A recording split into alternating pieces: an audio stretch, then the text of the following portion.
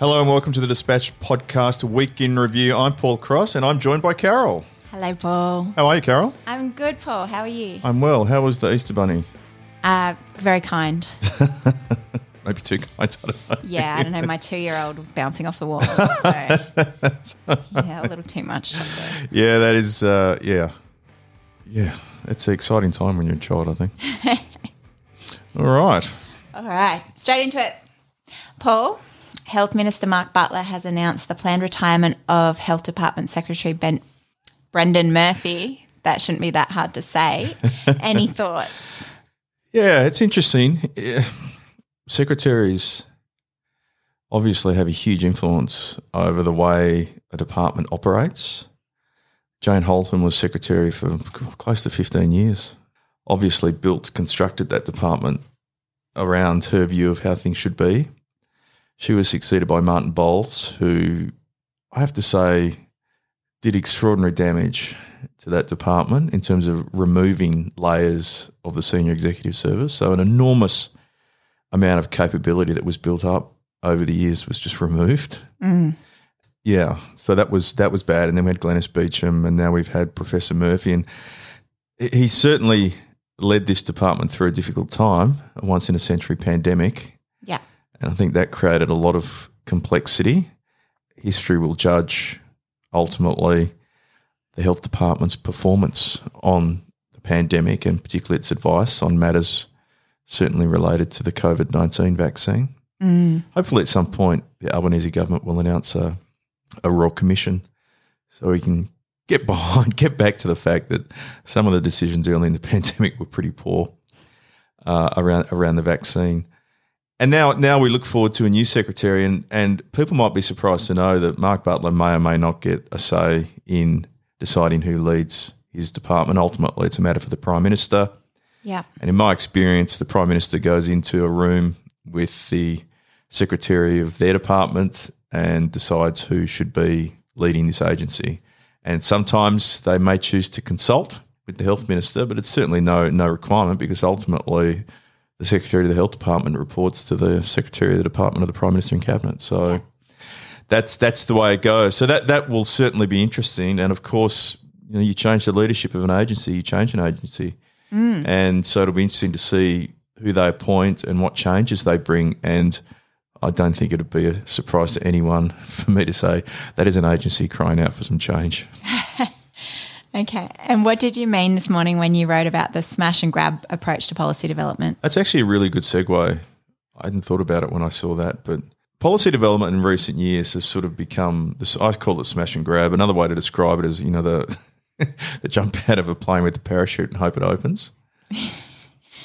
Policy used to be done incrementally because there was always concern that in institutionalised frameworks, if you pull big levers, if you prod public health programs, they can have unintended consequences. So you've got to treat them with great caution. And so a lot of the time when it comes to programs like Medicare or PBS, of course, policy is developed slowly in a graduated way so that you can manage. I take the time to pilot things, trial them, see how they go, identify any poor outcomes, some unexpectedly good ones, and adjust going forward before you rush to full implementation.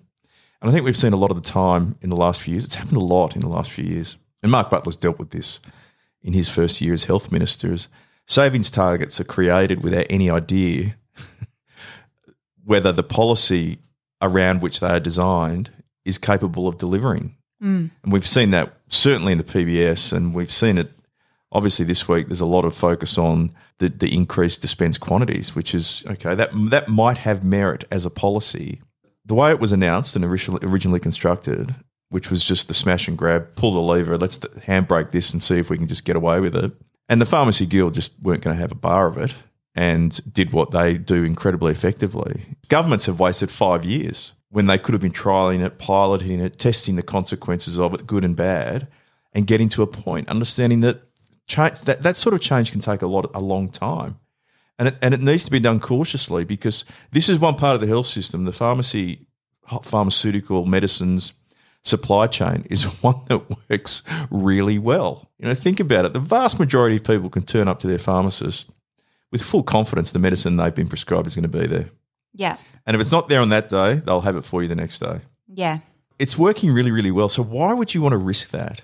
Why would you want to undermine it? And I think that's something that Mark Butler will be contemplating in the context of these calls by doctor groups. And fair enough, this is a very political fight between these two areas of the health profession. The minister and his advisors will be contemplating whether you really want to take a risk on this, or is there another way we can do it slowly and let's just see what happens. I just wish, I call it the old-fashioned approach to policy, which is slow, incremental, cautious care, bring stakeholders along with you.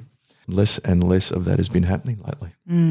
Okay, and just 1 month until our annual conference, what should we be looking forward to? Well, obviously the budget is going to be released the week before our event, as it always is, and that's going to be an area of, I think, significant focus because the government's certainly talking up a pretty tough budget. Yeah, we're getting warnings. We are getting warnings almost on a daily basis. So obviously something's going to happen in there. So that will be interesting.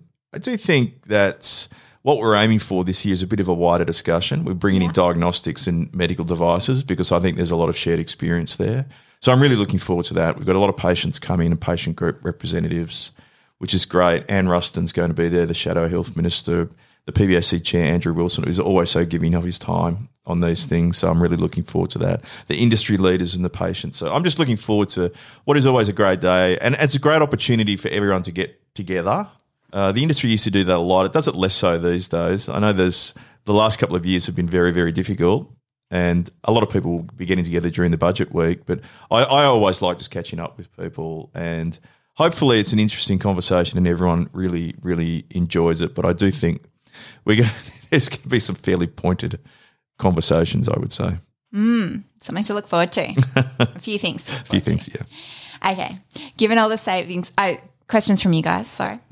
Given all the savings generated under the industry's agreements with the government and the fact they are less than 1 year old, do you really think there could be a move to impose new savings measures?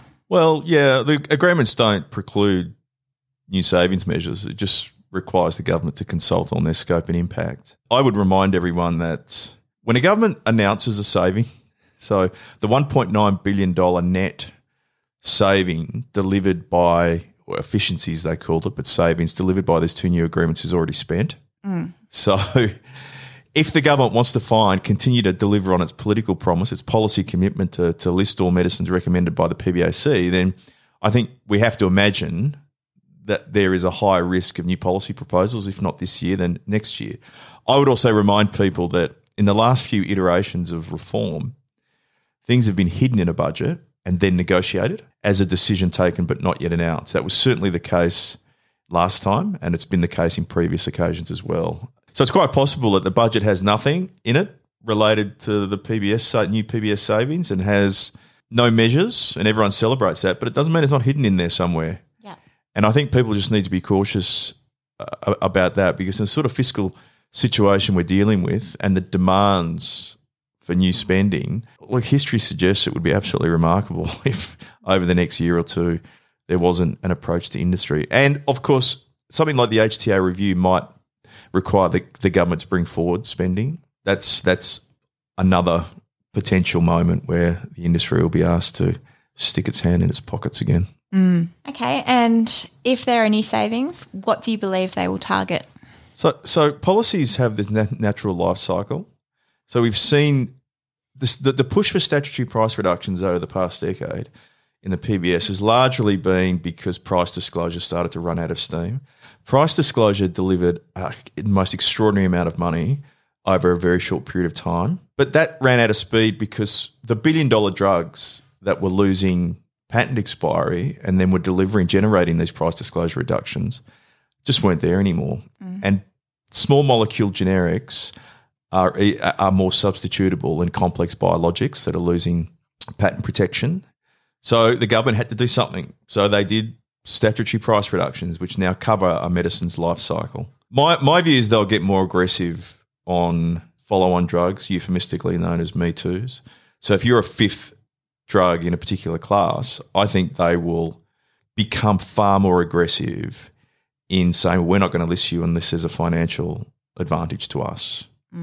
That would make a lot of sense to me. From their perspective, we can argue the right and wrong of the policy, but I do think that's where they'll start to go eventually. And then, of course, with the catch-up statutory price reductions, as we've previously discussed, it's broken all of these reference pricing linkages.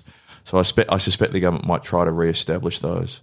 And there will be mechanisms and opportunities to do that. They can do it, but in order for them to get recognition of that as a savings, they're going to have to actually do it as an official policy. So I think the terms of reference to the HTA review do talk about how the process manages new therapies that don't offer a significant clinical benefit. That to me is sort of a bit of a red flag. Regardless of what I think they're going to be, I do think people need to get their head around the fact that just as price disclosure is petered out, statutory price reductions, one might argue that there's not a lot left over medicine's life cycle now on statutories. The government might disagree. So they're going to have to go into another area. The industry is really, really good at creating reports and papers that support its agenda. I think one opportunity for them is to start developing reports and creating an evidentiary basis for why some of the things the government might want to do are not so good. Being a bit more defensive and having a bit more of a defensive mindset. People see that as negative, but it's not. It's just realistic in a system where all the power is on one side of the table. It's perfectly reasonable to take a defensive mindset to that. But, I could be completely wrong, and the government might not have any savings in mind, and who knows? I just think that would be inconsistent with the history of this program over an extended period of time. That when you look within the health portfolio, there's not a lot of opportunity to generate savings because a lot of it is fixed within programs. So it might occur around discretionary spending because the PBS is one of those areas that's constantly requiring more money. And so there might be a discussion within government about how we can do that a bit more efficiency. I wouldn't be surprised. And even if it's not announced as a measure in the May budget, I would alert people to the fact that it doesn't mean it's not there. It might be hidden away in the contingency reserve as a decision taken but not yet announced, which we only ever find out about subsequently because officials make mistakes and announce it. But thank you, Carol. Thanks, Paul. Have a great weekend. You too. Bye-bye.